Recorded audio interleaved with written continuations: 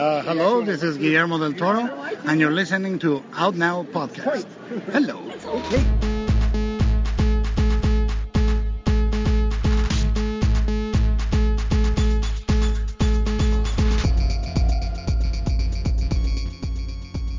We are now recording, and this is Out Now with Aaron and Abe. I am Aaron, and Abe is on his way. He'll be joining us shortly, but Out Now is a film podcast where Abe and I discuss new movies weekly. However, it is October 2020, and that means we are going to be having our special horror bonus episodes.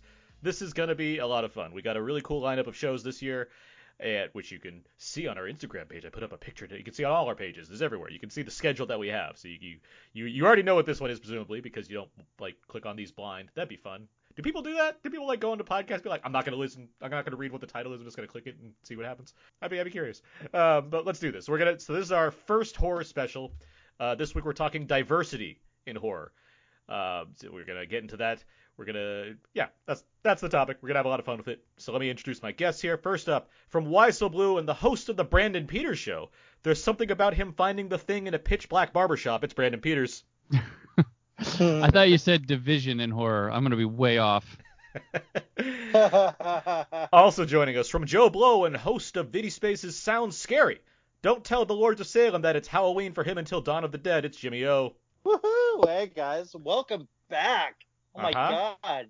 It's been like 20 years since last year. It's been a minute, that's for sure. Yeah. Also joining us from Why So Blue and founder of Flicks for Fans. Straight from The Rock, say farewell to the flesh as he's made his final plea to the Wishmaster. It's Jason Coleman.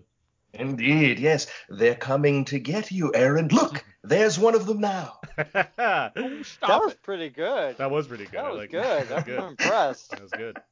You grabbed me! Jason grabbed me! Oh, Jesus Pulled Christ. me in. I have attention to this show now. You pulled me in. That's... Jason, glad to have you back. How are you doing?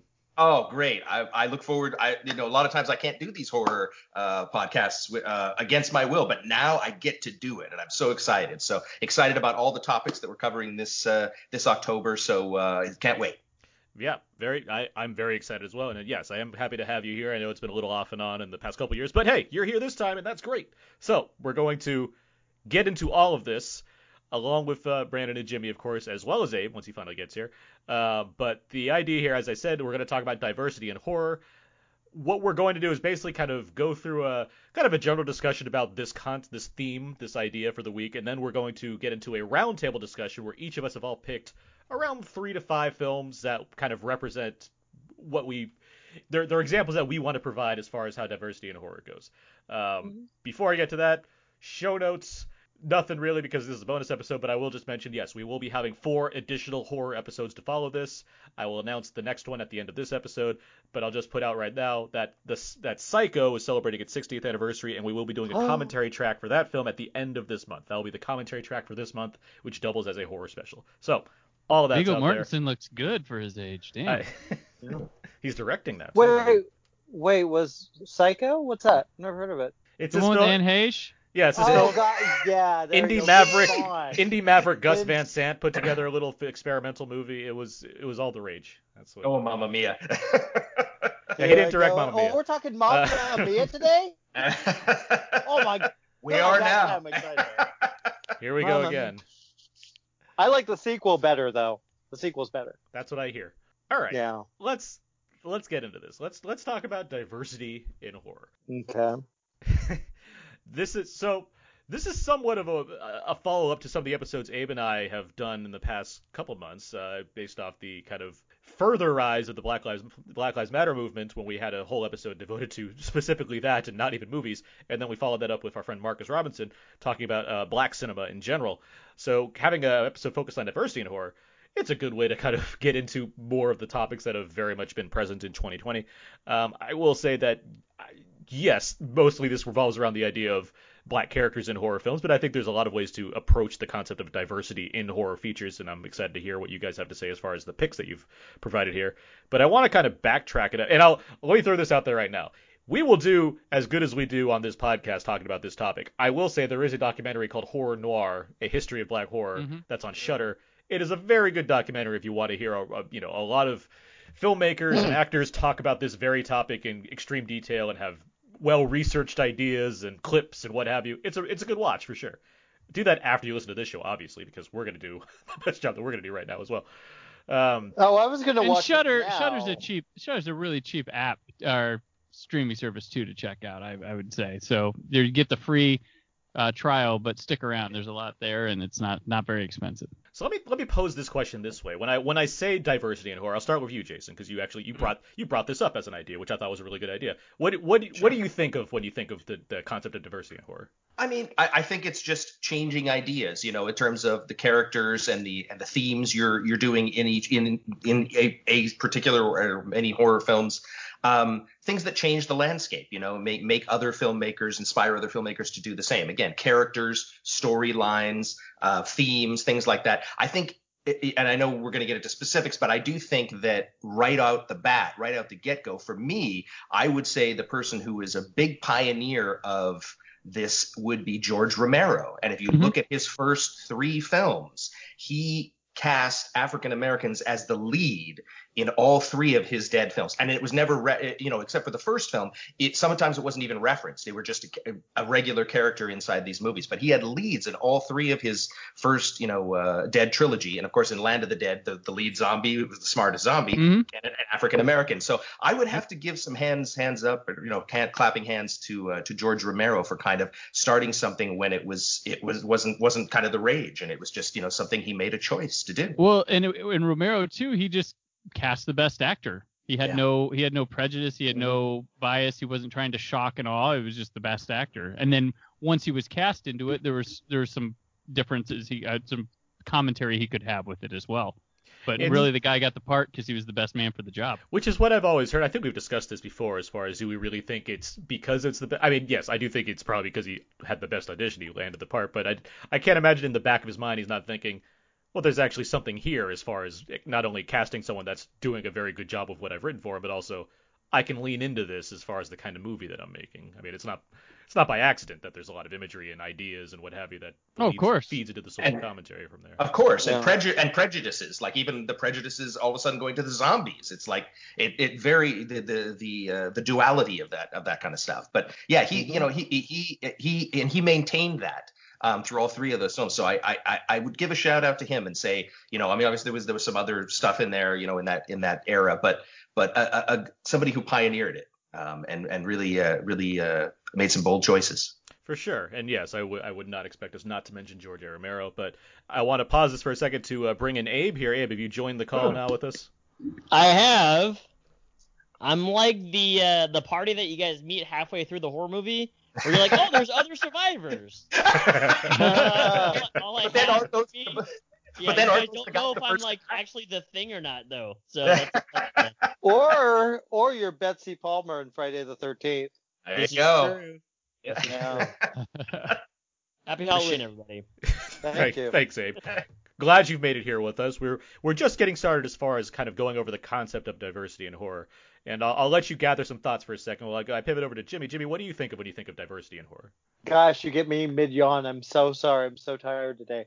I mean, I think you guys, it's expanding ideas. It's not just, look, there are so many personal stories. I've been going through some Blumhouse movies I can't really talk about, but they're kind of pushing diversity, which I really respect.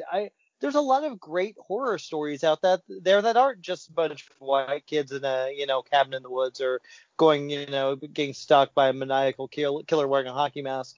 There's a lot of really interesting stories that we could tell that kind of transcend just about being your typical what we've seen before. And I think we're seeing it more now.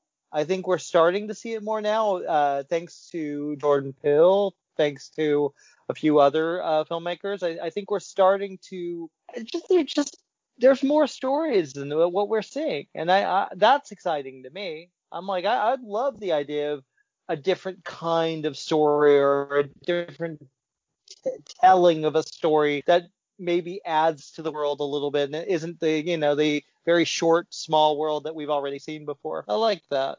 I think there's some key examples we're going to reference as we kind of get through this. But as far as what you're saying, seeing more of it now, as far as like making things into event films that revolve around this concept, yes, for sure. I mean, when Get Out was a smash success, obviously, with Jordan Peele, and then his follow-up became the guy that made the Oscar-winning Get Out has a new film coming out. Let's turn that into a blockbuster event, and it was. And even, I mean, there's other examples. I don't want to get too far into it because we'll probably talk about this later on. But yeah, I know exactly what you mean as far as, yes, there's been various forms of diversity in horror cinema for several decades, but in terms of making it into for sure a more notable quality to the point that it's incorporating it into the plot of the film to some degree. Yeah, no, that's something that's a neat aspiration to have as far as filmmakers that are presumably growing up seeing these movies and want to kind of spread that around more, which is I think it's what we're all kind of speaking to. But Brandon, I want to let you go now. What do you think of this concept? I just think that there's kind of like Jimmy said, there's a whole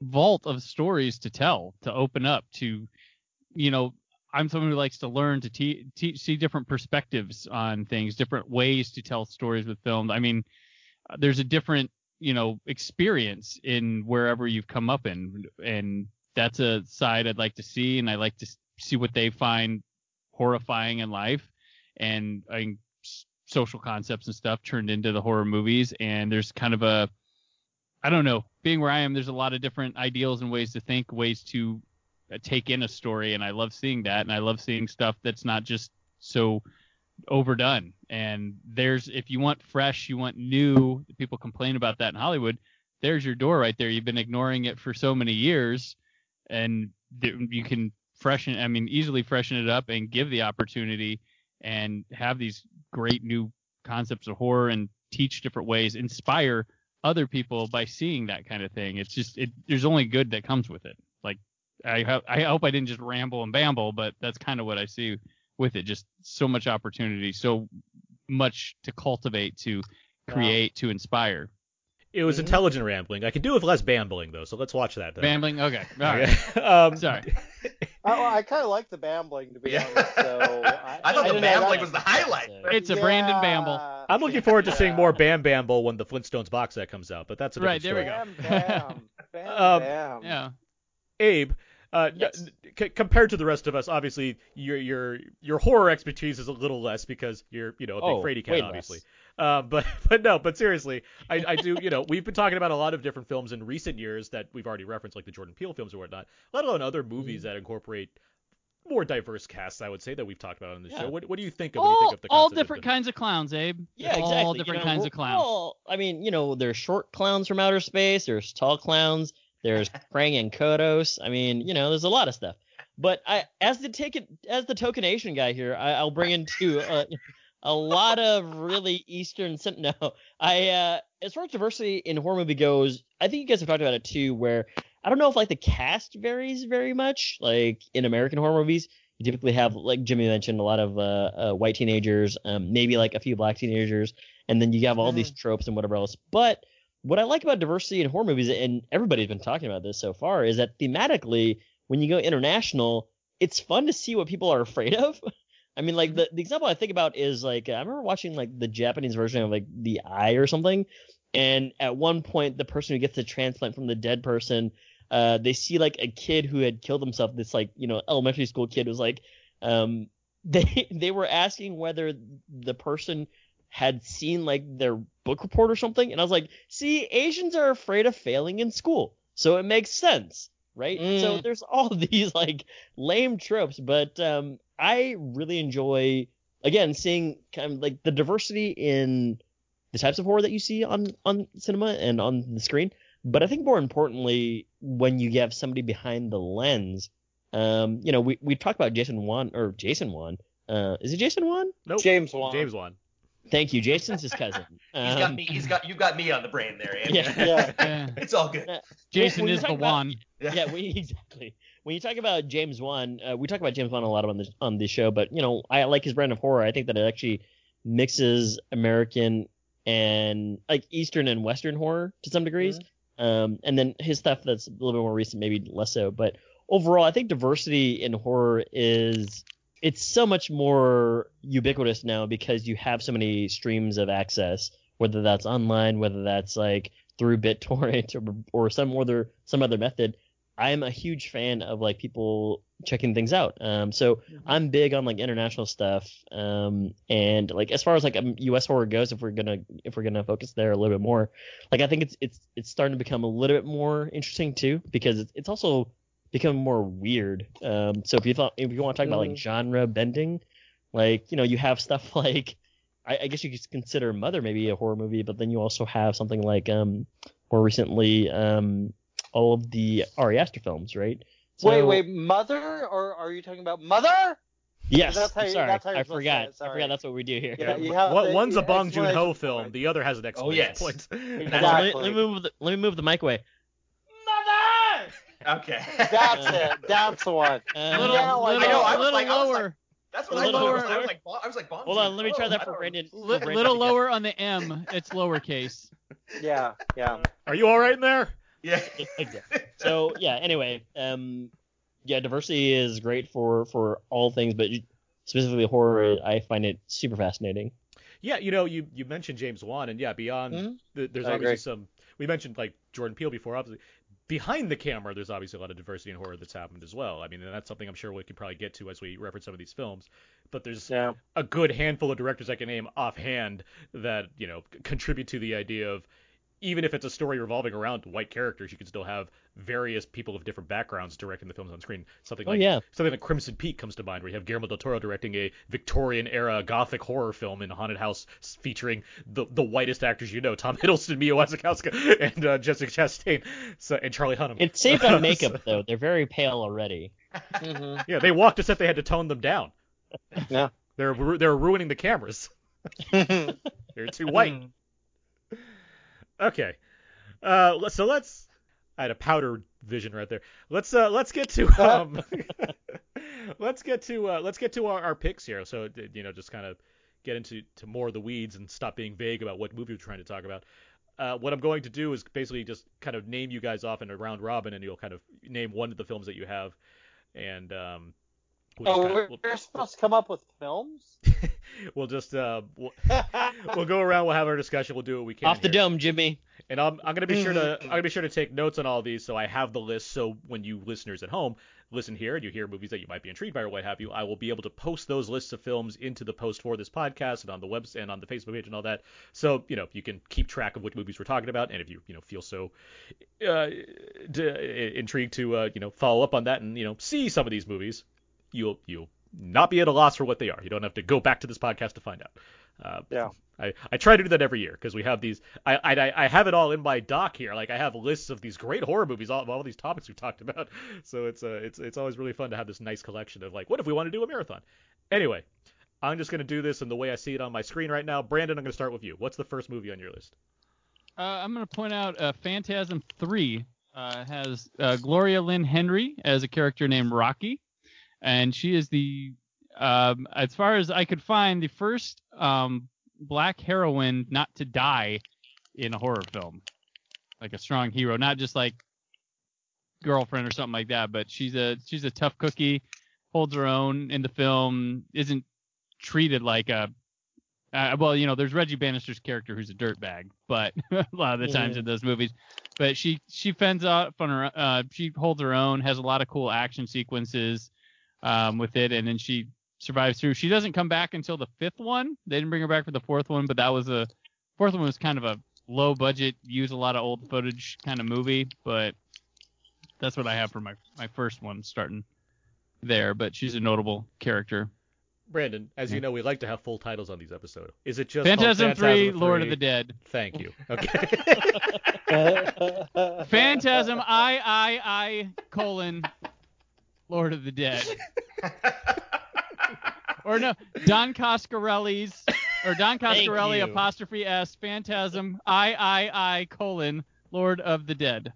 You see, Brandon's working from that always a gigantic, enormous, like amazing set. So he just grabs the next disc on the rack, man. He's still wrong though, because it's Lee Daniels' Phantasm 3, Lord of the Dead.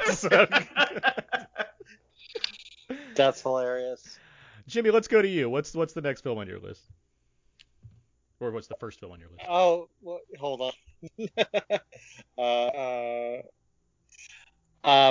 The the first film on my list. Sorry, I got a call. I had to turn it off. The first film on my list. I this is hard. I debated whether I should start with this one because I know it's not a popular film for a lot of people, but I really was moved by it. As you know, I did a whole freaking Sound Scary episode about it. Is Antebellum. Here's the thing. I had heard a lot of people, like when I first saw it, I was like, oh my god, this was really powerful. This was really moving. And then I saw the reviews, and I was like, wait, did I see a different movie than the rest of the critics did? And to be honest, I watched it again and I liked it even more. I think it's a powerful movie. I think it's obviously you're dealing with slavery. You're dealing with something that's brutal and horrendous and awful. And you have Janelle Monáe freaking kills it in that movie. Kiersey Clemons. There's a lot of good stuff in it, and I really respect both Gerard Bush and Christopher Renz for trying to tell a story and kind of show you a part of history and kind of take down Gone with the Wind and the beautiful South and how lovely it was. Oh, look at all our people working for us. It really kind of, and they even use the actual filters. They burn them down to shoot it to make it look like Gone with the Wind. And I think it's such a powerful movie. I'm glad. I think it's doing fairly well. I'm glad people are checking it out because I think it's an important film. I mean, I really do. And I think it's going to be one that will, in a few years, I think people will look back on it and go, yeah, no, they were really trying to say something. And I really love the movie. Well, yeah, Abe and I talked about that with our friend Marcus Robinson a few weeks ago now at this point for the main show. And you know that I am a fan of Antebellum. I think it has some issues, but I do overall, I thought it was just while tackling some heavy subject matter, I think making it into a kind of a horror ride with this kind of mind-bending aspect to it. I did find a lot to appreciate about that. But in terms of like having Bush and Renz telling a very distinct story set in a kind of a horror atmosphere, that certainly aligns with exactly what we're trying to talk about today. I mean, it's trying to do something unique in the realm of horror, as difficult as that may be for some to comprehend as far as the kind of things that are taking place there. Yeah, really, it was a really interesting experience, and like I said, I've seen it twice. I'll be watching it again. It's a powerful movie. It really moved me. I can't comment on it. I haven't seen it yet. Yeah, I haven't How seen it dare either, you? How dare we definitely will now, based on Jimmy's recommendation. Jimmy's gonna have all these movies he's seen and aren't out yet. That's what's gonna happen. There's one I don't think I can talk about, which I would be perfect for this conversation. Is it the one that you directed, Jimmy? Yeah. No, God, no. It's a friend of mine did, but it's a good one. I had a lot of fun with it, so I can't talk about that yet. Abe, let's go to you. What's the first film on your list? This I don't know if I would classify this necessarily as like horror because I think it's kind of like offbeat sci-fi weird. But again, it's an international film. It's City of Lost Children. Sure, good one. I'm a fan of like this movie because first of all, it's French, and so I also consider myself kind of Frenchy because my parents and a lot of my siblings were born in France. So what I find fascinating about this movie you're a Francophile, like Leonardo DiCaprio and Django Unchained. Exactly. Yeah, exactly. So bonjour. Bonjour. Yeah. There goes the baker with this tray, like always. I am a big fan of the way that it is weird, but also the way that it opens up with like 3 Santa Clauses coming out of the chimney, and then like the kids crying, and then like the guys crying, and then you see Dominic Pignon, like 3 of him. It's very odd and off-putting, and it's like thematically it's dark. And when I watched it as like a kid, I was like, what am I watching? I'm kind of scared, but I'm also very curious what's going on here. And then this guy goes on to direct like Amelie, and you're just like, oh, well, I guess he just likes weird things. But yeah, City of Lost Children is it's one that I would put on the list. Oh, very cool. It's a great movie. I'm a big fan of that movie. And yeah, it's been a minute, but I mean, the reason that there's a City of Lost Children has, I think, some various ramifications involving the kind of society that people live in, right? Jason, let's jump to you. What's the first one on your list? I'd go back to 1995 for the film Tales from the Hood. There you go. Yes. For me, what I loved about it was, of course, you could go heavy-handed, but what I liked what Rusty Cundiff did was he absolutely put social issues and issues of race into a movie called Tales from the Hood, but he made it fun. So it was definitely poignant, but it was fun. So just like a lot of the anthology movies you saw, that did have maybe a moral story or whatever, or comeuppance for the bad acts or whatever, it still was fun. So because I did watch the sequel, and it was a little too hitting the nail on the head for me. Uh-huh. But that original is so good. So of course, Spike Lee also executive produced it. First story was about dirty cops, police corruption, and you got a great, undead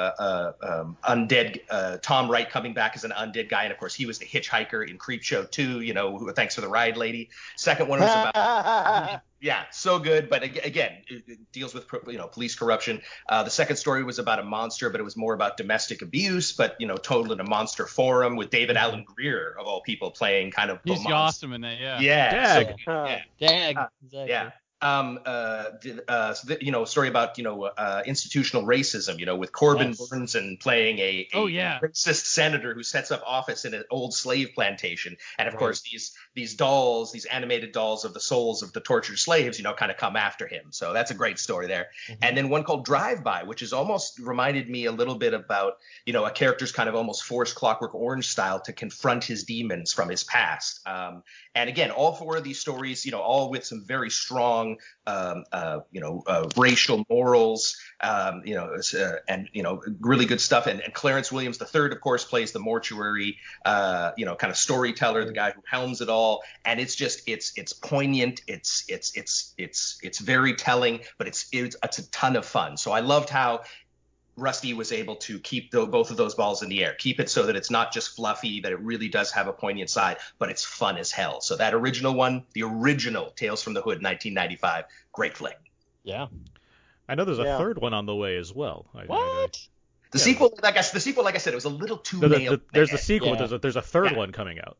I'm with you on that, Jason. I had to stop after the first vignette. Yeah. I was like, okay. Because it wasn't really that much fun either. Like, it was poignant, but then all the fun stuff was taken out. And I think that first one, it had a great balance. Mm-hmm. Well, and sadly, the first one still holds up quite well. I got it for when Scream Factory did, and I was like, oh my gosh, this is way too still relevant. No, I know.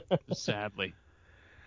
I'm gonna try to say in chronological order when I get to Reliant Zero. I'm gonna just jump to. I mean, we already talked a little bit about Night of the Living Dead.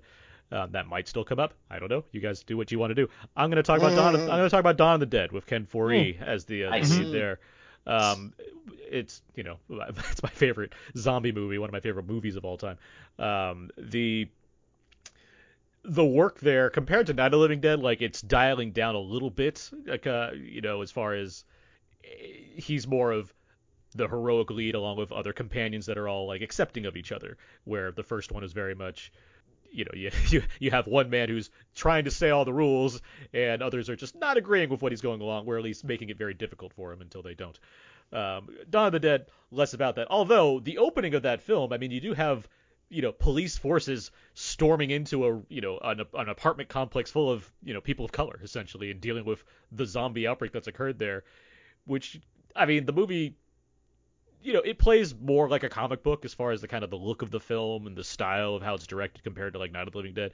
That said, you have some potent imagery going on there in those early scenes before you even get to the mall, where the real the deeper social commentary rolling around consumerism and what have you goes, which is less focused on race and more about kind of the position of people have of material in their life, let alone economic disparity, especially by the time the bikers get involved or what have you. But I mean, in terms of having a well-rounded cast that just happens to involve people of color, I mean, it's a movie that nails it on all those fronts, as well as not shying away from some of the ugly things that people have to do during a time of crisis, such as a zombie apocalypse. I mean, Dawn of the Dead's one of my favorite movies, so there's not much I can complain about with that film. So as far as addressing the things that it does really well, once again, George Romero has his foot right there on the door saying, hey, I have some ideas here that extend beyond just making a fun horror movie. And so like Jason said, applause for him for that, as well as just great job in the movie. It's a fantastic classic. Mm-hmm. I remember seeing an interview with Ken where he talked about how he was a big fan of Dwayne Jones for the first film and how he really would have loved to have played that role. And so when that role came up in Dawn, he was like, oh, I want that. So. Yes, seeing giant Ken Foree come in and be like, why aren't you listening to me? We're listening to you guys. All right, well let's circle back around here. Brandon, what's the next film you got going? Not so much film, but I wanted to focus on. So Jimmy O made this film a couple years ago, and that's not what I'm going to talk about. I was like, really? I was like, oh wow. I was looking through all the major horror franchises and trying to look for people like helming them and whatnot. And the only instances in the big league ones, I'm sure maybe there's some smaller ones that go or whatever, but in the majors, your Elm Streets, Friday the 13th, Halloween, Chucky, all that. Mm-hmm. The only time they've hired a white dude director, it has been Nightmare on Elm Street did it with Freddy's Dead with Rachel Talalay, and even she had to earn her stripes to get up to that. She beat Peter Jackson out for the job because she had been with the Elm Street since the beginning, like doing every job. We can say what we want about Freddy's Dead. She's actually directed some stuff on in the Peter Capaldi era of Doctor Who, where that's had some weird dream sequence stuff where I'm like, man, she'd be perfect for it now. Like she's done some mind trippy stuff that I'm like, okay, she's definitely got that Elm Street stuff in her. Give her some money, she could pull it off easily. But aside from her, you have Ronnie Yu with Bride of Chucky and Freddy vs. Jason, and that's it. Yeah. That's it. They are all like white, or maybe some like French white dude, but that's all I could. I dug through Texas Chainsaws, all of them. It's all. That's it. That's one guy on two jobs, and a woman on another, and both and 2 out of 3 have Freddy. So Freddy's, I guess, the diverse slasher guy, barely. Well, he does say that one line in Freddy vs. Jason, dark meat, right? So yeah. How sweet dark meat. Yeah. But Friday the 13th has Reggie the Reckless. So come on. There you go. He didn't direct it. He was in it though. Reggie the Reckless. Yeah. That's all I have to say. But yeah, so I was looking at the franchise, and that's hella small percentage going through all of them. I went through Candymans. I was trying to find one notable that maybe had something sneak up to try to bolster it, but this is it.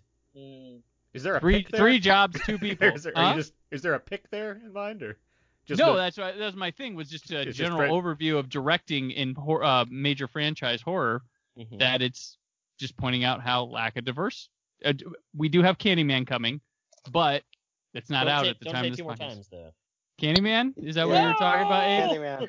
Candyman. I would say not a huge franchise, but Ernest Dickerson, who started out as a cinematographer, did go on to direct the first of the Tales from the Crypt movies, Demon Knight. So okay. I would put some, and I know he did a bunch of The Walking Dead as well. So I would give some hats off to Ernest Dickerson. Yes. Okay. Very true. I hear what you're saying though, Brandon. As far as the major slasher franchise. I didn't pick a film. I'm sorry, but I thought that was an interesting. No, it is. No, I liked it. I was just I wanted to type down what you're going for. So I typed down 3, the Freddy's Dead and Friday Chucky and Freddy vs. Jason. Okay. Jimmy, let's hear from you. What's next here? Well, weirdly enough, I guess that kind of leads in because I will talk about Candyman because yes, it's directed by Bernard Rowe, but and obviously Virginia Madsen is the lead. You have Vanessa Williams. You have all the Tony Todd. You have all these interesting stories revolving around Cabrini Green and all these poor people that are living there, basically forgotten by the government. This is a smart film, and it tackled racism. It tackled racial issues, racial justice in a really interesting way. I rewatched recently, and it made me more excited for the remake because I do think you feel bad for Candyman. He was fucked over. And I like that story, and I like that it kind of made him a heroic villain, if you know what I'm saying. And it's just it's a beautiful film. It holds up really well, and I really, gosh, I can't wait for the remake of that, man. I really can't. I wish I could have gotten to see it before, Right. just- I've long argued it's one of the greatest horror films ever made. So It's I'm in your court. Beautiful horror film. The score is phenomenal. It's beautifully shot. I think I absolutely agree. I think it's an intelligent horror film. I think it was doing what a lot of films today are doing well before, 20 some odd years, 30 years. 30 years. Yeah, 30 years. Yeah, it's a phenomenal film. It still holds up. I was a kid when I saw it. I still couldn't go in the scary. bathroom It's at still- night. Long time. That movie scared the pit. Like, it's one of the movies that has scared me the most throughout my life. Like, that movie scared the hell out of me. I think one of the interesting things about that film that also pertains to our topic is that the original short story by Clive Barker, The Forbidden, from the Books of Blood, had nothing to do with the topic. That Right. It was actually revolved around the British class system in contemporary Liverpool. And so they changed, Bernard Rose changed it to deal with Chicago and focus on race and social class in the inner city. And then all that backstory on Daniel Robitaille, that was all Tony Todd, because he went to the, Virginia Madsen and Tony Todd, and he said, hey, flesh this stuff out. You guys create your own backstory. And so we can thank Tony Todd for a lot of that creating a lot of that backstory, from the 19th century and stuff.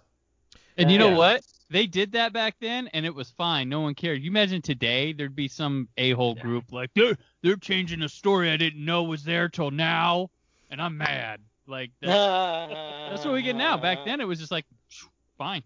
Yeah, well, regardless, Candyman's just a classic. I mean, exactly what you're saying, Brandon. It's a fantastic film all around. It's one of the best slasher movies in my mind. I mean, would you say it's the best thing from Clive Barker? The rest of you? I mean, that has his name on it. I like it. That, I like it more. I like it more than everything. Yes. I would say especially Nightbreed, the director's cut. The director's cut, Nightbreed is really good. Yeah, I agree. I think those are my favorite. I'm not as big on Nightbreed as you guys are, so it's like, and both versions. I've seen them. I have them. Like, I'm not against Nightbreed. It's just Candyman's just on another level for me.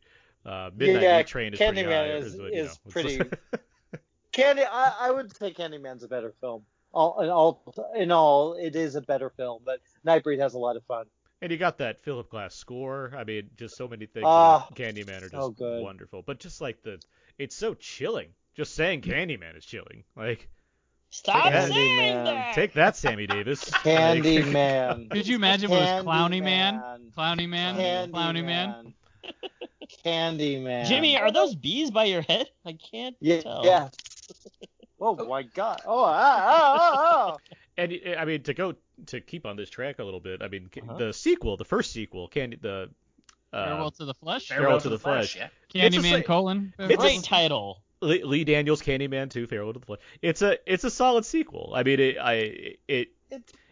it's not as good as Candyman, but I mean, as far as it's in the Jaws 2 area where it's like, well, we're doing more of this, I guess, but it doesn't embarrass the first movie. It feels like, oh, okay, we actually did something decent out of that, but it gives you more Tony Todd's backstory. That's what's really key there. Like, it gives you a lot more of what's going on with the Candyman. We don't need to talk about the third one. Candyman, Day of the Dead, yeah. We don't need to talk about that one. But I very much am looking forward to Nia DaCosta's Candyman, because and everything I've seen so far, specifically in that, remember that a few months ago, like that shadow puppety trailer that they put out, which was really cool. That's just great info that the film's not going to shy away from the fact that, yes, it's 2020 and we're still very much dealing with the issues that Candyman was dealing with back then. And I'm very glad that she and Jordan Peele have worked together to make a film that's going to not only just be a cool new version of Candyman, but be one that reflects society the way that Candyman was trying to reflect society. So there's a lot there to look forward to that I'm very excited about. Obviously circumstances have changed, but obviously it would have been great to be able to talk about that film, around now, but things are as they are. But we can still praise Candyman. Yeah. And hats off to Tony Todd, man. I mean, who it was so great through all of those films that he's still Candyman. Here here in the next version of Candyman, he's still playing Daniel Robitaille. So, great stuff, man. And we also get him, for those who don't remember, we get him as a treat in Final Destination films as Death. So of course. There you go. Oh. Yeah. Of course. Yeah. Abe, let's go on to you. What's the next film that you have? The next movie I have is another kind of sci-fi movie. These aren't all going to be sci-fi. It's just more that I remember watching as a kid and I was freaked out by it. It's Akira. So the way that I view this is that it's anime. You don't really typically like see a lot of you do see horror in anime, but again, when I'm thinking about diversity, and then we'll get to like other types of diverse horror movies, but anime is a great way for you to really get your vision across because you can do whatever you want with it, right? So when I'm watching Akira and like there's like weird people floating, this old 8-year-old kid-looking guy, and then like the score of like just voices in harmony and chorus, and then like people getting smashed with because this body's growing out of control kind of thing. I was freaked out by it, and also as a kid when I saw it, it was like 1997 when I saw it, or maybe 95. I was afraid of Neo Tokyo. I was afraid of the future that they were presenting, right? So it's very fascinating just the way that anime can take a different leap in the horror genre. But again, sci-fi anime. Yeah. Mm-hmm. I hear you. I could. There's certainly horror. I mean, a film like sure. Akira, let alone others I can think of. I mean, there's a lot of horror imagery that goes on in those films, especially when you have like a blob monster being formed from technology. Not my favorite, man. Yeah. Just to backtrack a bit because you mentioned it now, Final Destination came up. James Wong is the director of the first and third Final Destination as far as horror franchises go. Brandon, getting back to your point. Oh yeah. Oh, that's true. Yeah. And who wrote it? I did. Who wrote Final? Jeffrey Reddick. Jeffrey Reddick. Okay. Yeah. So there you go. There's an ongoing. So there's franchise three now. Yeah, there's three Awesome. now. We did it, guys. We named them. Jason, let's go to you. What's next? I go now. Not all mine will be the same ilk, but I have to mention this one just because its significance. I think the Blade series, especially starting with the original Blade in 1998, is a really good example because that was at a time when not only Marvel movies were being made, but Marvel movies with an African American lead. And so what's interesting is if you go back and sort of look at the history, Snipes had originally wanted to do Black Panther. Yeah. So he was trying to get Black Panther off the ground. And everybody thought he was nuts. So he was working with Bob Shea, New Line Cinema, and saw the thing of Blade, from Marvel. It was comics in 1973, and decided to do that instead. And it's a real testament not only to having an African American lead in a comic book movie, but a lead in a movie period, of that caliber. But really interesting because just a year before. Spawn came out from Bob Shea and New Line Cinema, and Michael Jai White. Right, with Michael Jai White, but that movie didn't do well. So a regular studio might have done the stupid thing and went, oh, we're not going to make any more of these kinds of movies. But they pushed ahead and they made Blade, and Blade turned out to be, I think, one of Wesley Snipes' best pieces of work. When I saw it, yeah. And so again, a real testament to I think Bob Shea and New Line Cinema to have the spirit to do that movie, and great work. And then you got sequels. You got Blade 2 with Guillermo del Toro helming it, and then not as great, but Blade Trinity. Which there was also a TV series that spun off. With Sticky Fingers. Killing vampires. Yeah, but I think it was really groundbreaking of Wesley to want to go after something like that. He was pretty hot coming off of some of those movies, Demolition Man and all of that stuff, and to really hone in on Black Panther, I thought was fascinating. But then because everybody kind of couldn't see the potential of it, to go with Blade, I think was great too. So I think he really did started that trend before it was popular and groundbreaking and awesome. And you point something out too, Jason, not quality wise, but with Spawn, Blade, and you also had Steel, which had Shaq as a character. It's like right in the same little couple year window. Yeah, it's much like most things that happen in life. It's, the black man does something and then the white men take the better credit for it with like X-Men and Spider-Man years later, and they're like, see, we did it. We did it first, guys. We are the ones. But a couple things. First, on Wesley Snipes, if Black Panther 2 doesn't feature him as the villain, they're not doing things right, because that doesn't make sense. But it's like, that seems like a no-brainer. Like, who do we get to be the villain in Black Panther 2? What's Wesley Snipes up to? Like, that just makes sense to me. As far as Blade goes, yeah, I mean, I like Blade 2 more, but I can certainly acknowledge that the iconography of the opening of Blade is unmatched as far as universe goes. I mean, just the introduction to this world, this blood rave, and then, decked in black, sunglasses, walks in with this, like, swords and all this stuff, and just does his Blade thing. It's, there's little better than that when it comes to how do you introduce a hero on screen. It's like, well, Blade is like an iconic example of that. It's wonderful. And then, I remember, leaving the theater that night was just like, I was elated. I was like, that was awesome. Like, I didn't expect it. It leaves you on such a high. Cool. It leaves you on such a high with that film, as far as like, you don't think I forgot about you, did you? Like, it's just that kind of thing. And he's in Russia, right? And the techno music's blaring. It's like, no one walks out of Blade thinking, well, that wasn't fun. Like, it does the job. How many of you guys, or how many people did you call daywalkers after you watched this movie? You're just like, I still call people daywalkers. I love trying to emphasize. I always like going, vampires. All of their strengths, none of their weaknesses. Yeah. And I mean, if you want to talk about diversity, I mean, the sequel, it plays a lot with that, as far as what Del Toro's doing and Goyer are doing with the script in that story, as far as the villains and even just the people that they're like testing. It's taking like the poor and people that are disparaged versus like, a rich white corporation that's making super serums for vampires or whatever they're doing. Like, there's a lot of things that are going on like beneath the surface there. Wait, hold on, I gotta take notes on the super serum. The series so bold they kill Chris Christopherson twice. Yeah. Your name has two Chris's in it. You gotta do it twice. But was he on the soundtrack? He should have been. Yeah. Oh, yeah. Like, that should have been like the credits for Blade Trinity. It's like, oh, I found a track from Whistler, and he's like playing the guitar acoustic over the credits. Well, in the third one, he's like, well, Blade, I'm not in the key demo anymore. I gotta go. Oh. Yeah, got somehow youngins in here. 2002 was fine for Chris Christopherson, but 2004, the kid's really aged out of him at that point. Blade, if you can't tell, we're getting moved out. Guys, I saw Chris Christopherson in concert a year ago. Oh. It was a really cool show. It was actually really cool. Good. He's like, y'all remember Blade? It was neat. What He about didn't talk about Blade. Blade? Nice. No. How big is his beard right now? Is it Jimmy O beard style, or is it like ZZ Top beard? He was no. He looked like a very, very older.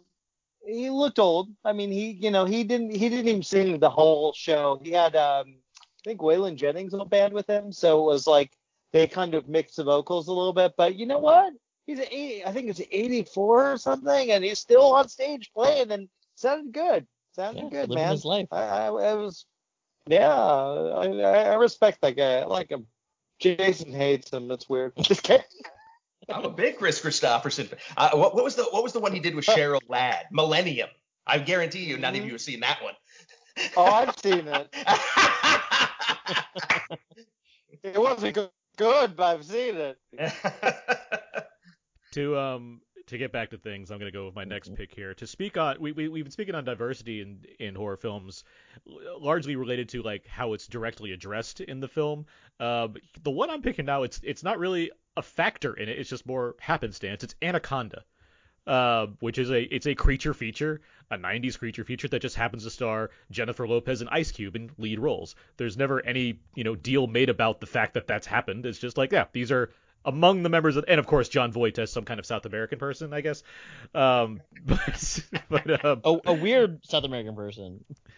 But regardless, I mean that is a film where it's doing all the same stuff a horror movie does. It just does. There's no need to call attention to this fact. Yes, Ice Cube is a character that's from the hood, as he very much directly references, but the film never makes any kind of deal about the fact that you have Jennifer Lopez or Ice Cube as characters. It's just, no, that's just the people that are starring in this movie. I also happen to just really enjoy Anaconda. I think it's a fun throwback creature feature that does its job. I watched it not too long ago. Yeah. I think it does pretty well as far as mix of practical effects, and the CG I don't think is that egregious in that movie as far as things go like that for the mid 90s. Really? I thought it was egregious back then. No, not really. I mean, there's like one or two shots where you're I'm like, not yeah, a fan all right. of that movie. There's one or two shots where it's like, But yeah, that's hey. obvious, but I don't think it goes out of its way to be like, look how bad this is compared to other 90s horror movies that have CG in them, because there are some very key examples I can go with. Fair enough. Fair enough. Yes, you are correct. Anyway, there's my shout out to Anaconda. Let's move on. Brandon, what's next for you? Next for me, I guess we haven't touched on this yet, but I'm going to go with something I talked about recently, but it's pertinent here if you want off film to reference, but the guy's career has plenty of examples of this. But Dario Argento's Bird with the Crystal Plumage, it's his first film, but right from the get-go, he treats gays and trans people as just, regular without like calling them out or anything out. Like he had a determination to include them in his cast and his worlds as just your common everyday people. And in Bird with the Crystal Plumage, he has a art shop person he's a gay man, but that's just it. I mean, you can kind of tell, but he doesn't like call it out. And there's another scene where there's a criminal lineup and they're like, bring out the perverts, and they have a transvestite come out, and the guy goes, hey, no, that he's not a pervert, it's a transvestite, get him out of here, or whatever. So saying like, hey, they're not perverts, they're just transvestite. They're people. They're people. But through like Tenebra and things like that, he's always had gay characters, trans characters in his movies, but not in a exploitative way, and just as normal people being involved in the plot and just allowed to just be without being called out. That's just who they are. And but he starts out with Bird with the Crystal Plumage. Given where we're going with this later conversation, I'm sure we'll hear more about that film among others in the Argento canon later on in October. But yeah, no, good call on that, because yes, Argento certainly, I have noticed that in the experience I've had with some of his films.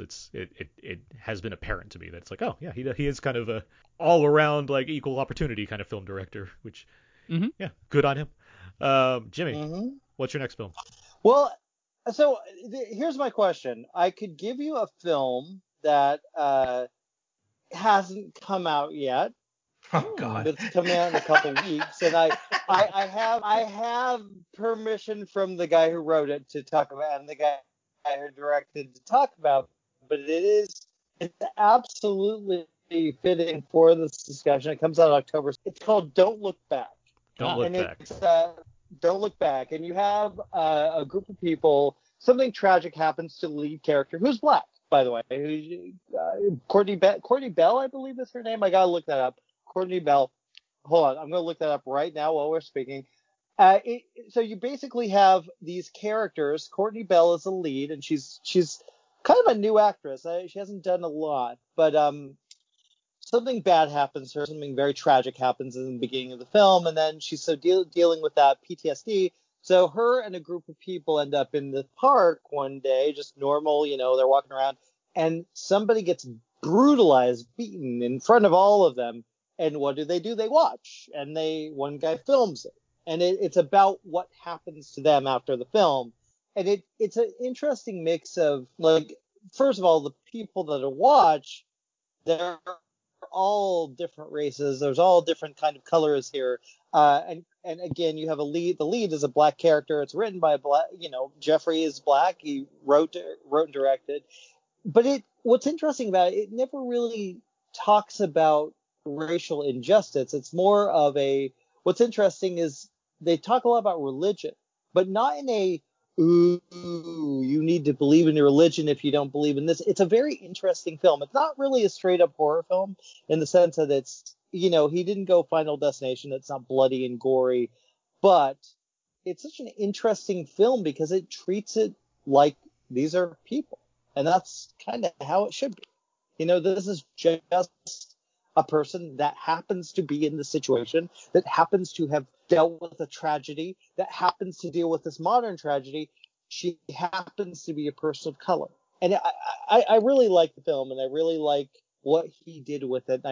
It's a fascinating story. It's a low budget film, but there's something about it, something really special. And I love seeing, I like seeing a little diversity in the sense that when it's not just this is part of life, because it is part of life. It's not, we don't all look the same. We don't all feel the same. We don't all think the same. And it's a really interesting movie. It comes out in a couple weeks, and I do recommend people look for it. It's a good Halloween pick and a really interesting movie. It's a lot of fun. I'll keep that in mind. Don't look back. Yeah. Abe, what's the next film you have? The next one that I have is a nice little movie that we did commentary for not too long ago. Maybe it was a while ago. But it's from Wes Craven. It's The People Under the Stairs. And what I like about this movie a lot is that Aaron is right. It's not it's not a slasher. So I was able to watch it without having to hide behind my fingers. And then B, it's actually a movie where there's the protagonist here is a black child. You know what I mean? And what are we watching in this movie? We're watching a family that lives in the projects, that don't like living in the projects, that are trying to get out of it. His sister is really helpful in hey, don't follow and succumb to all these lame pressures around you. And what's he trying to do? He's trying to get money so that his grandfather can have some surgery, right? And what is this movie? This is a movie where you find out that white people are fucking weird. And I was like, we find that in a lot of other movies too. Get Out is a great example of white people being weird. This is an ultra weird white person movie. At one point when the dad is wearing S&M stuff with a shotgun, and it's just what do we? And I also like how they also play on the stereotypes of white versus black, right? And what I mean by this is when the cops come through, okay, great, what are we gonna do? Let's give them some cookies. Don't let them get too suspicious, and we'll play the victim card here as the white family, And I was like, oh, this is. Brandon, you said it earlier. There's actually a lot of stuff that is still paralleled here today, which is unfortunate. With one of your example movies, especially because it's dealing with gentrification in a lot of ways too. Yeah, that's the other too. Main aspect of that film. Yeah, but I mean, again, the protagonist is a 12-year-old black kid who does win at the end, which is great. Yeah, People Under the Stairs. We talked. That was one of our horror specials last year. We talked about it with Professor Mike Dillon. Mm-hmm. And yeah, certainly that makes for an easy double feature with some of the films that we've seen more recently. But yeah, just a good movie. If you want to hear more about that, find our episode from last year talking about People Under the Stairs. We go way in depth on the film. Mm-hmm. Jason, what's next for you? There's a lot of great, female antagonists in horror films, but for me, I wanted to find something beyond the basic and the normal, something that also added some other issues, and I would go to Japanese horror, and I would go to Takashi Miike's Audition.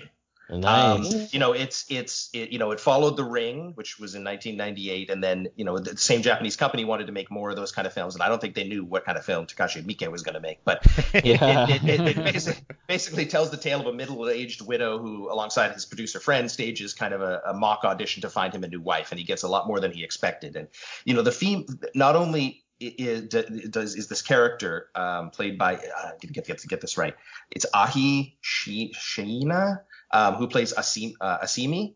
And not only is she amazing, but listen, the film deals with really tough issues, things that are, definitely pertain today: misogyny, sexism, abuse of power, objectification, things that are way prevalent and dealt with it, way early on. But you also have a rich character who's got a troubling backstory of child abuse and repression and oppression. And it's quite a performance. It's quite a transformative performance because she's very unassuming and then really, comes into her own and you never know where the movie's kind of going to go. And I think the mix of that kind of disturbing, haunting performance alongside such strong issues that the female issues that they have to, tough things that they have to deal with that are put right into the heart of this movie, I think makes it, really prevalent and something that that shines a light on things that don't get necessarily shined on. And Miike's the man to do it. I mean, not only he did other horror stuff, One Last Call, did a segment in Three Extremes, but I mean, he also brought genius to like a samurai film with 13 Assassins and period work with Harry Carey, Death of the Samurai. So his work on that movie, even though again he's not a female director, I think touched upon a lot of things that females can relate to and maybe have gone through, and there's a really strong current of that. He's a very extreme journeyman, that's for sure. Audition. That's one where like I haven't been like I need to watch that again. Like nope, it gets to me. You don't need to watch it again. like maybe someday, but it's not. But I haven't been like, you know what I'm in the mood for. It was a great college watching experience, like with dorm mates, and we're just like, we're watching it on like a 13-inch laptop screen, and then a bag moves, and we're just like, what the fuck is happening here? Yeah, if you're going in blind on that film, like if you thought like Red Eye was a great bait and switch, Audition is the ultimate bait and switch movie. All right, I'm gonna go with my next pick here, and I could not get out of this podcast without mentioning Attack the Block, Joe Cornish's sci-fi kid adventure horror film, I guess if you want to call it. So good. I'm a huge fan of Attack the Block. It's one of my favorite movies. It was on my best of the decade top list. The work done there to not only create like a very Amblin-esque / John Carpenter-esque horror film, I think is very effective, but it's also a film where John Boyega, pre-Star Wars, directly addresses what's going on by saying maybe the government like planted these monsters here to take out black boys in England.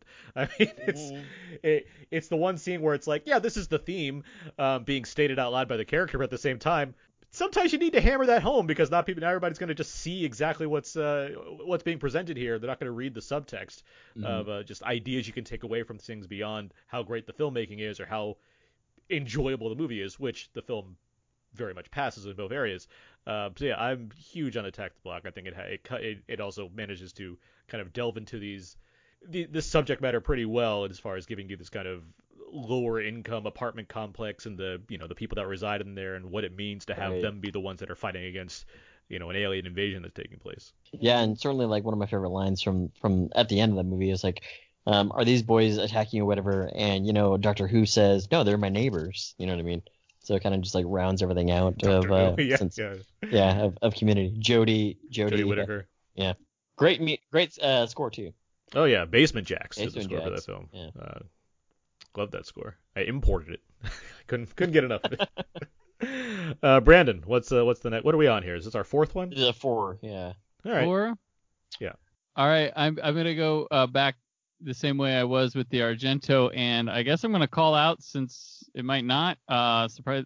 There's so much diversity covers such a wide range of stuff because hey, it's diverse. But the Rocky Horror Picture Show.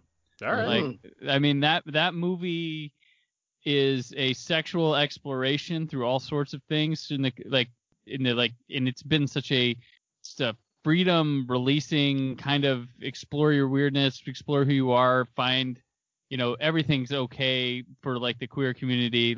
This thing has allowed people to become themselves, be themselves through the midnight screenings. It's all in the film, but a lot of people have found comfort, friendships, relationships, and themselves through the legacy of this as a cult midnight movie.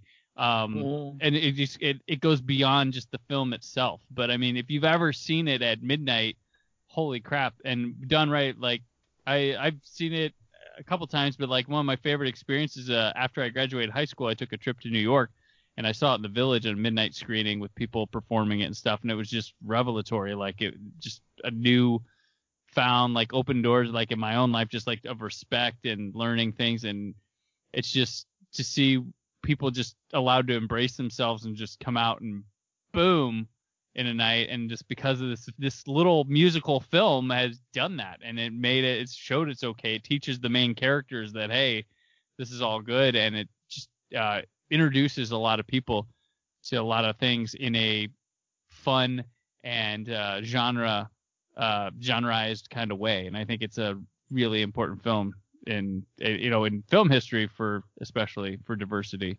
Mm-hmm. For sure. Mm-hmm. Jimmy, what's next for you? A zombie movie, but the girl with all the gifts. You have a lead girl. Yeah. And I cannot pronounce her name. So Sanita Nasua. I can never pronounce her name, so I apologize to the lead. But what a powerful movie. What an interesting movie. It's hard to do zombie films really well, especially now when it's been done. We have Walking Dead. We have the Romero films. We have every Tom, Dick, and Harry has made a zombie movie. They're pretty popular. But this was a very unique and beautifully done film. She's great. Obviously, it's not just it's not so much about the race per se, but having a young girl, especially an African American girl or a black girl as a lead, I don't know. I really like that movie a lot, and I think it's one that I hope more people see. It's such an underrated little film. I know it got review-wise, people loved it, but I don't think it's a movie that a lot of people saw. Well, it got pushed around a lot. I remember it got delayed a number of times. Yeah. It never really got a proper theatrical. Like, it got one, but it was very low key compared to when it Yeah. could have come out. Because I do think it could have Oh wait, capitalized on something. Loki was in that? Yeah, Loki. I Yeah, think Tom Hiddleston. He Oh. he voiced most of the zombies. It was a big deal. But Gotcha, he was one of the Hungries. But no, I am a fan of that film. I do think it does what it's doing quite effectively. It came out around the same time The Last of Us, the video game, came out, which tackles a lot of Yeah. similar ideas. So it was like, oh, okay, so there's like a cinematic version already. So we don't need to make a video. We don't need to make an inevitable video game movie that's going to be terrible. I mean, that's just a win-win. But they're making a HBO show, so what do I know? But no, yeah, Girl with All the Gifts, that's a good one. Abe, what's next? Yeah, staying in the theme with youth and horror that that we were throwing on with the last track. My next one is Let the Right One In. This is not the remake, the American remake. Yeah, because they have different titles. They have different titles, yeah. But some people are like, well, they're both in English. It's like not technically, but what I like about this one a lot is it's a vampire movie with kids, but not one where they're like, Victorian, look like Tom Cruise, Brad Pitt. What? Yeah, no, they really don't, Jimmy. You should see it. It's very Damn. restrained. Never heard of it. Yeah. But the other thing is like the aspect of this that I find very fascinating is that yes, it's international, but then it's a spin on a horror movie in which it's like it's also kind of like a coming of age love story, and I was like, this is interesting to pack all into one movie. But I do find that it works. Like the horror is not very. It's not all the time and omnipresent, but when it's there, it's just like, oh wow, that's pretty terrible. Like bullies, your head's not coming back, kind of thing. Mm-hmm. You can argue as far as tapping into more of the diversity aspect to it. There are things about Ellie that question the gender identity of the character. Exactly, as well. I was gonna say that too. Which is like, to some degree, when you're watching this movie, you're not actually sure if that child is a he, she, it. So that certainly is there too, Aaron. So good point. Mm-hmm. Yeah, no, let the right one in. It's one of my favorite vampire films. Yeah. Daywalkers. Thank you, Daywalker. And I mean the Matt Reeves remake. I prefer the original, but I do think there's a lot of good stuff in that remake as far as horror remakes go. I think it does an efficient job for sure. Yeah, I was gonna say the remake it's not an over the top American remake, which is good. Yeah. Richard Jenkins is very good at it. He's great in everything he does. He's gonna be cast in my next movie. I told that to him once. I was like, you're really good in this movie. All right, Jason, what's next for you? Well, following in the footsteps, I think, of Brandon's, Phantasm 3 and Jimmy's Girl with All the Gifts. For me, if we're talking about, a singular performance that I think is amazing, I would have to go to the 2009 film The Collector. And specifically the role of the Collector played by Dominican actor Juan Fernandez. not only is that role that role is so tasty, it's on par as far as I'm concerned with like Jason and Mike Myers, characters who don't say anything but just freak you out. There's such really disturbing body movements and just slight tilts of the head or various eye acting. There was, because he wasn't allowed to speak. It's such a nuanced, creepy, amazing performance, and Juan's been doing movies for a while. He was the baddie in some early films like Salvador, Crocodile Dundee 2, Arachnophobia, which I know could be coming up later on this podcast. But yeah, quick tease, Juan Fernandez. But that particular role, it had such an effect on me that when I saw the second film, I knew immediately it wasn't Juan, not just from the physicality because they had cast a stuntman, but just from the movements, from the looks, from the body language. It was like night and day. There's a creepiness that Juan brings to that performance. So for me, for my money, The Collector 2009. And I would also say go to Why So Blue, because I do have an article up there where I talked to Juan for Halloween one year. And I remember that one, yeah. Yeah, we went into great detail about the character, talking about all of the choices he made and tensions, how he wore 2 sets of contact lenses that left him blind during shooting, and amazing stuff. But I had seen that they were talking about, or Josh Stewart had posted something about maybe the Collector 3 shooting or something. If they don't cast Juan, it's a huge mistake. He is a huge part of why that first movie is so good. What if they casted Stephen Merchant, 6'7" tall guy? That's also pretty scary. He doesn't have to say anything. They could be brothers. That's scary. No, yeah, I mean, we're hitting a lot of greatest hits for some of us here as far as favorite movies that happen to fall into these categories. I love the way that you described The Collector at one point, which is you're like, it's actually a great cat and mouse movie as well. Oh yeah. It's, as far as the movie goes itself, yes, it's What if Cat and Mouse but gorier? It does its job. What if Tom skinned Jerry alive? It's called Itchy and Scratchy. Yeah, don't they have that? Simpsons did it. Wait, no, that's not there. Yeah, it is Simpsons. All right, my next one. What do I want to choose? We got 2 more. I'm not even like the biggest fan, but I want to point this out because of just the fact that this franchise is really, actually there's another franchise, by the way, that falls into this category, the Purge franchise. Oh yeah, for sure. Which were the first 3 were all directed by James DeMonaco. He only wrote the first Purge, as in the movie called The First Purge, not the entry. but that was directed by Gerard McMurray, who is a black filmmaker. And that film directly stars a more black cast than the previous films do. But it very much falls into that for each of the films as far as what it's trying to go after, as far as the central like, it's neat how the series has progressed, because if the high concept of crime is legal for 24 hours, that's like, okay, that's neat. And the first film is just kind of this not great home invasion movie that has a neat premise for an excuse to make it a home invasion movie. But then the second, third, and fourth film, they really open up the world more, right? They give you more of context of how this place functions, what have you. But as it's doing that, and as it's giving you Frank Grillo kicking ass and all that stuff, it's also getting into like the nitty gritty of the politics that James DeMonaco seems to be very intent on addressing, especially with the Purge election year, which couldn't be more blunt as far as what it's trying to accomplish.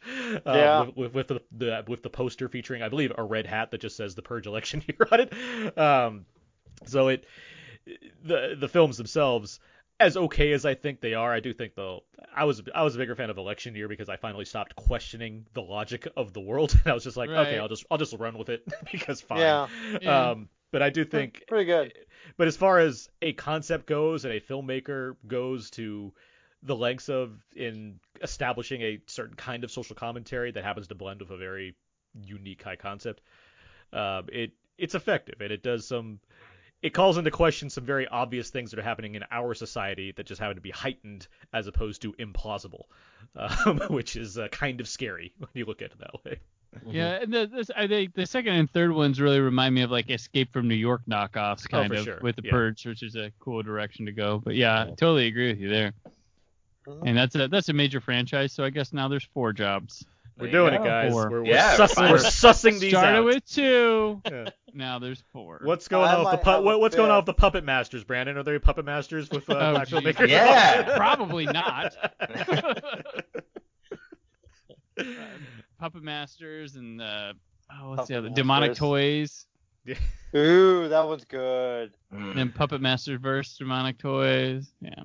Oh, were you calling on me? No, I didn't yet. I was waiting for Okay. I was waiting for you to calm down on the demonic toys. Okay, So, now let's hear from you. What's your last one? All right. Here? I'm surprised. I still have like a couple things on the list here, but I'm gonna go with a film that was started. It was laughed upon, then kind of opened up to, reanalyzed, and now it's considered like a gay cinema classic, and really deep under toes is Nightmare on Elm Street Part 2: Freddy's Revenge. Like, I was thinking that one. this film has done a 180 in the eyes of people. There's a documentary on just it now about Mark Patton, but this was written. I mean, its writer had a gay coming out story as subtext in the film, and like Mark Patton, the actor who plays Jesse, the lead in the film, and then the costume designer kind of understood it in there, but they weren't. They're just like, okay, let's play this. But they said that everybody in the crew unintentionally like embellished it and made it more to the forefront. And just looking at this story, it's like it makes it even deeper of a story. It's still pretty goofily executed. Are you saying there was excess in an 80s movie? Right, yeah. What? But We love that. We love it.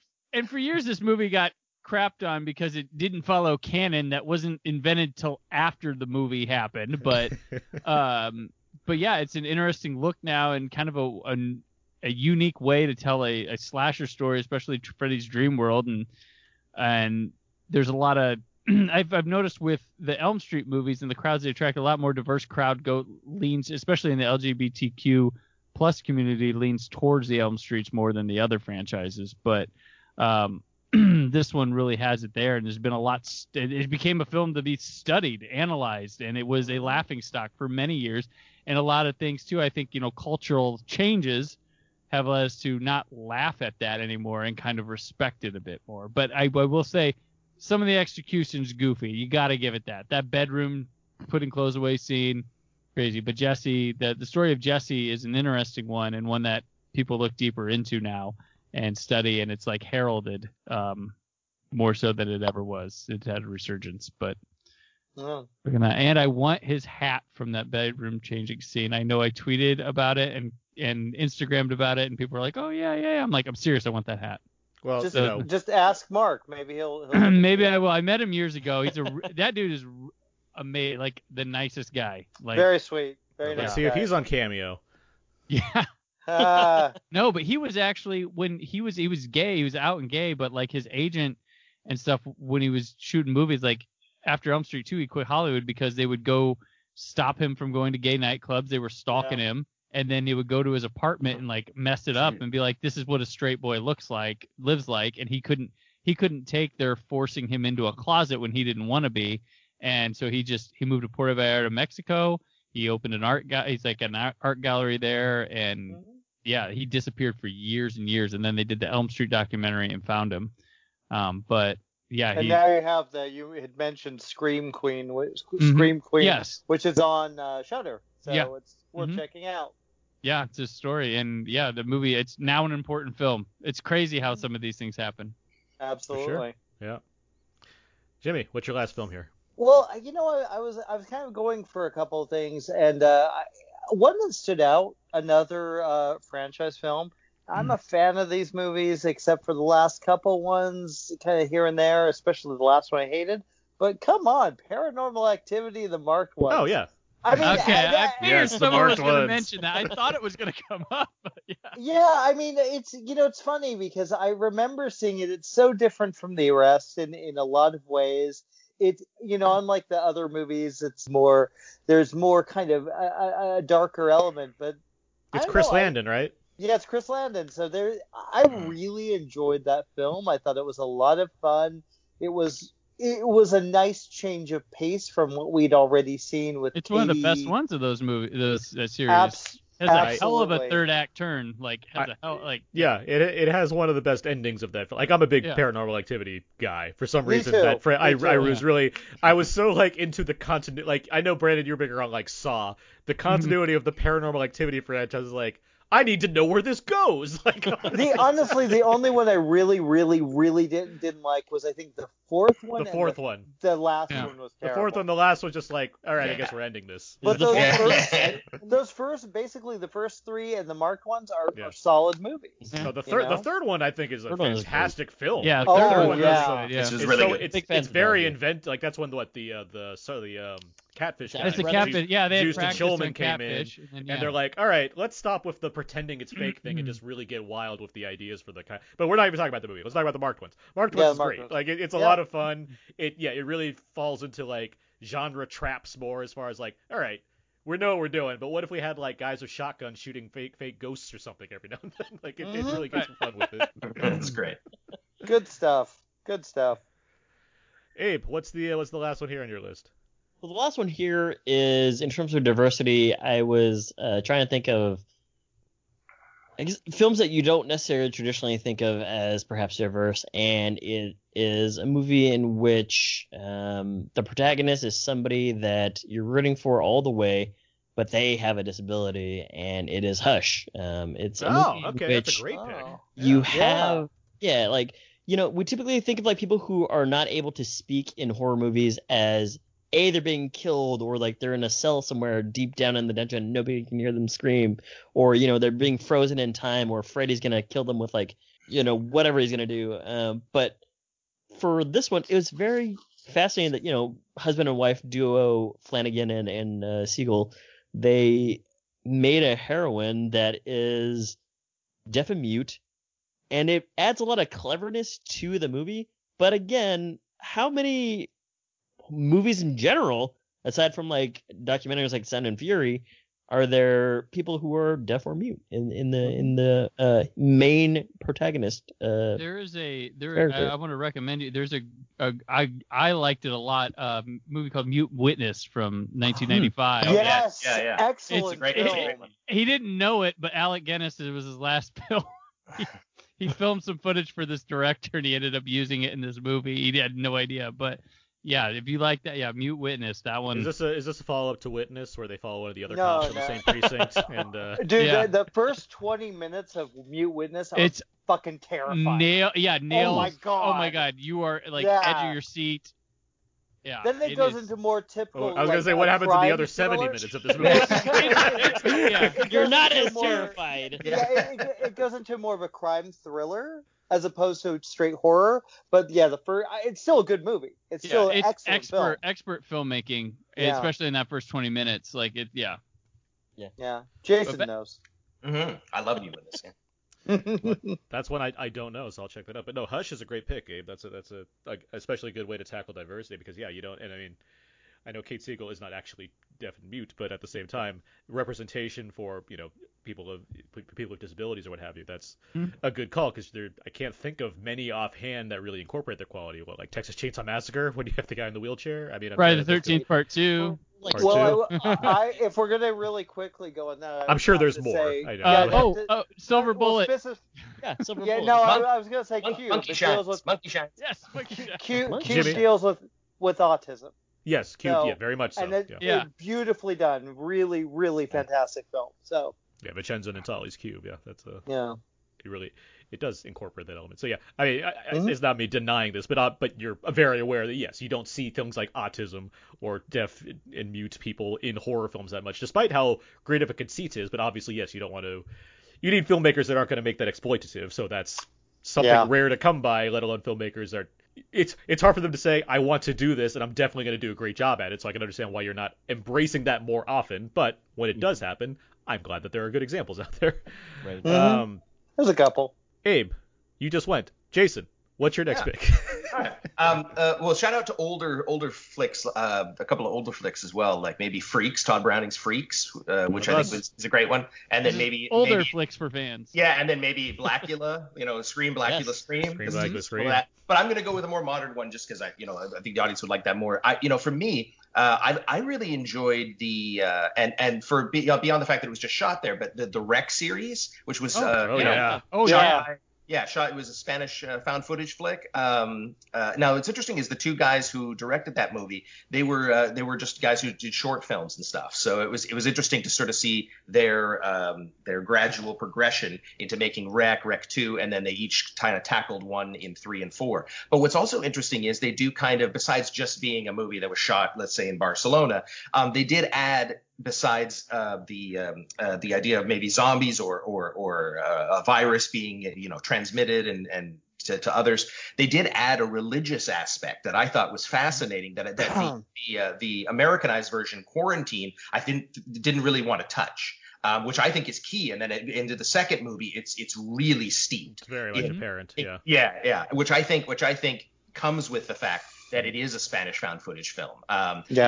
Part 3 is a little more goofy, a little more witty, a little more fun. I like part 3. I know people are against it. I like it for what it's trying to do, but it's not nearly as good as the first two. No, it's third place. Yeah. Yeah, and then I've yet to see the fourth one. Well, 4 just kind of brings back a couple of the original people, so you go, oh, that's what happened to that person. So I mean, they're all clever, but I think it shows the power of their storytelling. The fact that those movies ended up making 4 sequels, and Quarantine only ended up doing 1 movie, and that was it, kind of thing. There's a straight-to-video Quarantine. Was there a straight-to-video Quarantine? It's like it's on an airplane, right? I didn't watch it. I believe it's set like I believe it. I remember seeing it. It's the Charles Band of quarantine movies. Is that what I think it's like Quarantine Terminal or something, and it's set like on an airplane, I believe. Okay, there you go. Yeah. Quarantine 2 Terminal.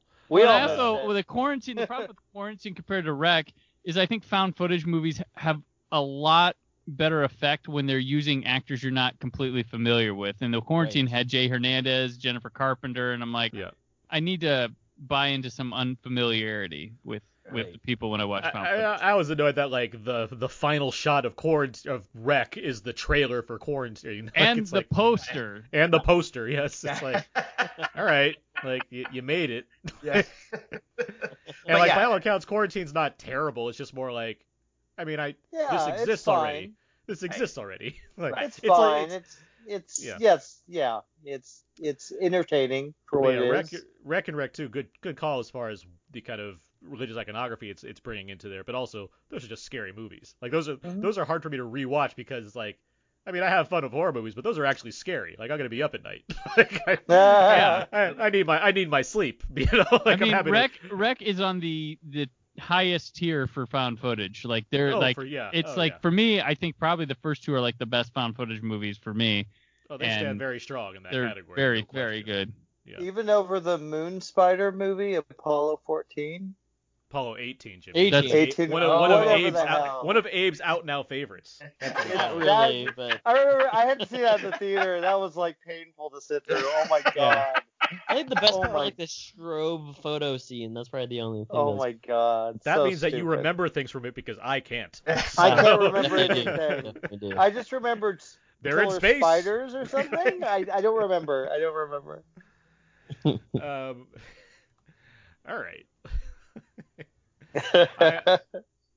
I wanted to decide what my last thing's gonna be here because I got a couple that I haven't mentioned. Oh, Halloween Resurrection with Busta Rhymes. There you go. And Sean Patrick Thomas. There you go. Only you would put that out, Brandon. That's awesome. I'll put this and it deals with mentally ill at the beginning. It's really, There you go. In a more general sense, I guess I'll do this as my pick. There's a lot of horror TV that I don't know what it's not allowed, but it's more of they've just embraced the fact that you can do more as far as casting, and so by default or whatever you want to call it, The Walking Dead is a very diverse show. Regardless of how much you like The Walking Dead, I like it enough where I've podcasted and written about it for a decade, but I mean I've never called it quite the best show on TV because I don't think it is. But it is a show that's really very much embraced diversity throughout the series and without calling into question. It's not you have characters like Michonne or Tyrese or Dude, T-Dog lasted a long time. T-Dog, among others. Lenny James as Morgan in that show and Fear the Walking Dead.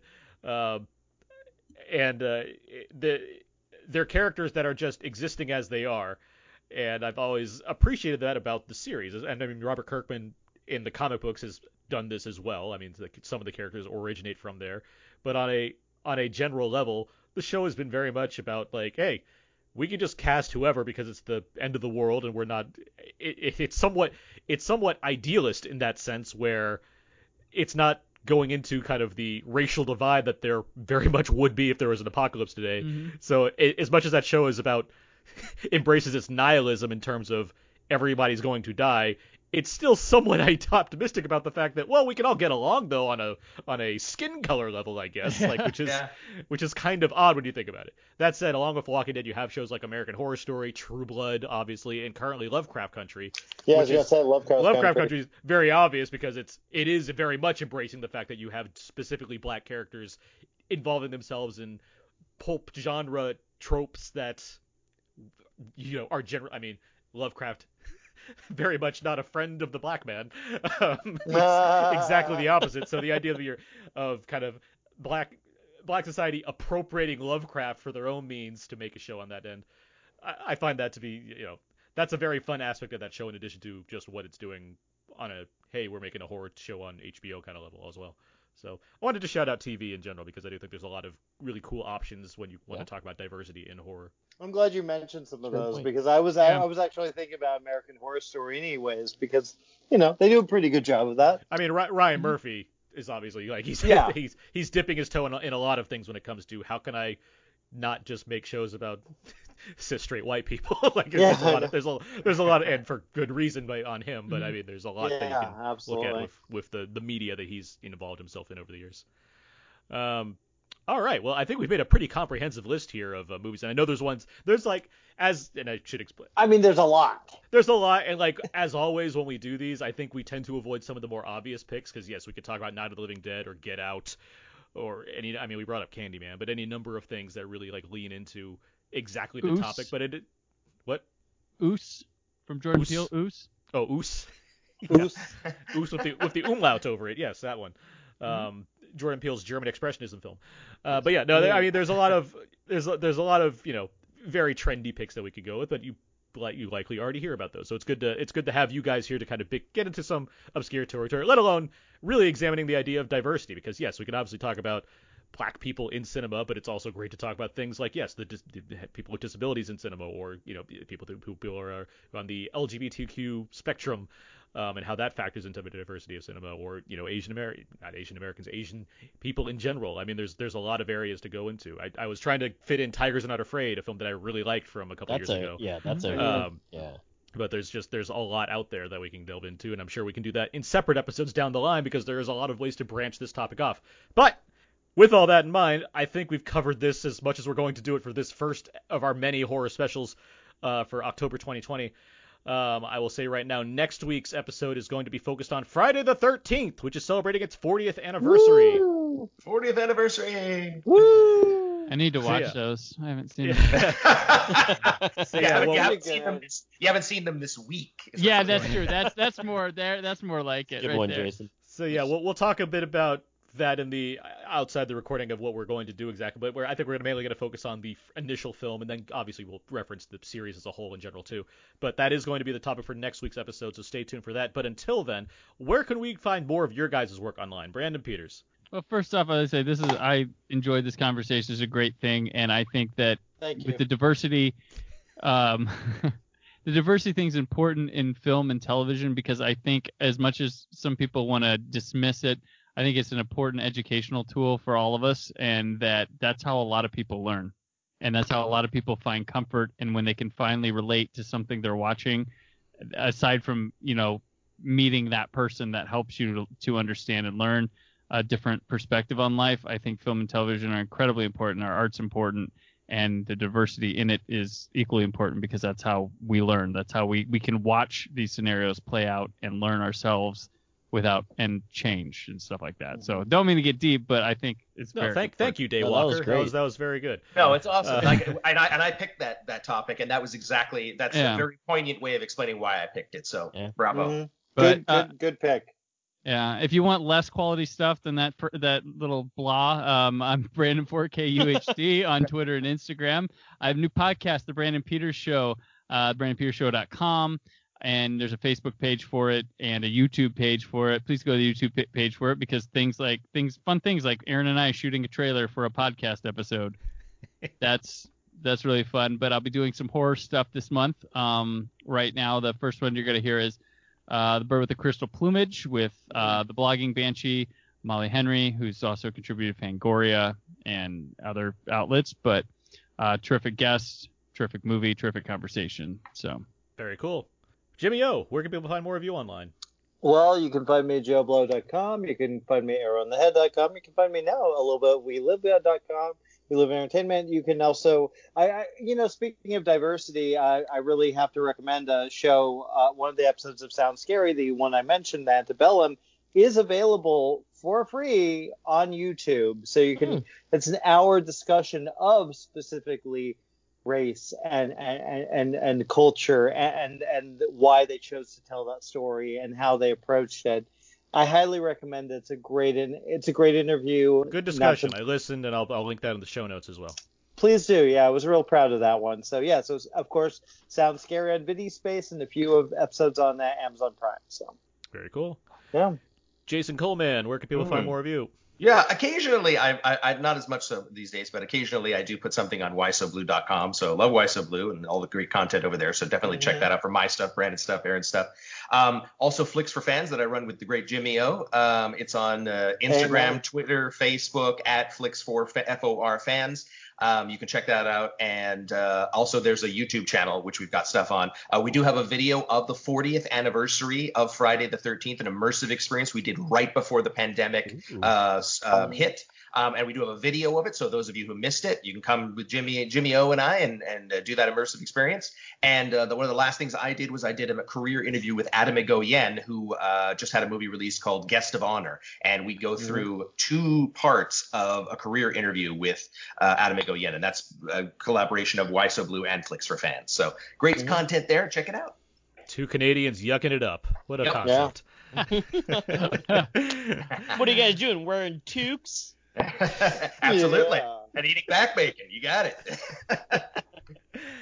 Abe, how about you? Where can people find more of you? Find more fun stuff over my Instagram, abe.moon, twitter.com/walrusmoose, #ramblin'. Ramblin'. I like it. It's very you. Did you say bamblin'? Yeah.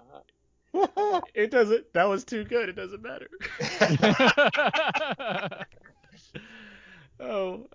You can find more of me at thecodazeek.com. Everything I do ends up over there. I'm also writing for We Live Entertainment for movie reviews, Why So Blue for Blu-ray reviews, and occasionally on Variety for some filmmaker interviews. I'm also on Twitter at AaronsPS4.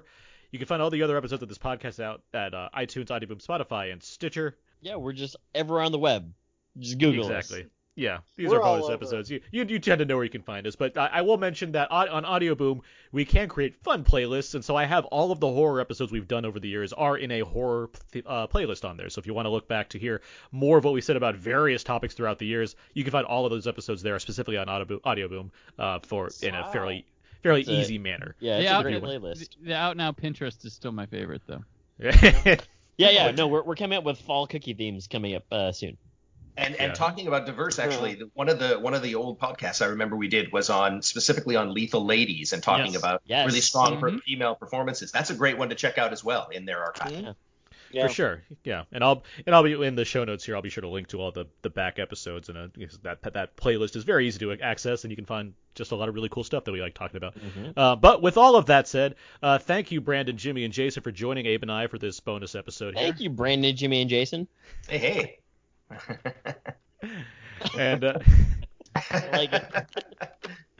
But I do look forward to talking about Friday the 13th next week. But until then, that's going to do it for this week's episode. So until then, so long. And happy Halloween. How do you like that, man? I don't even have to study for next week. It's so awesome.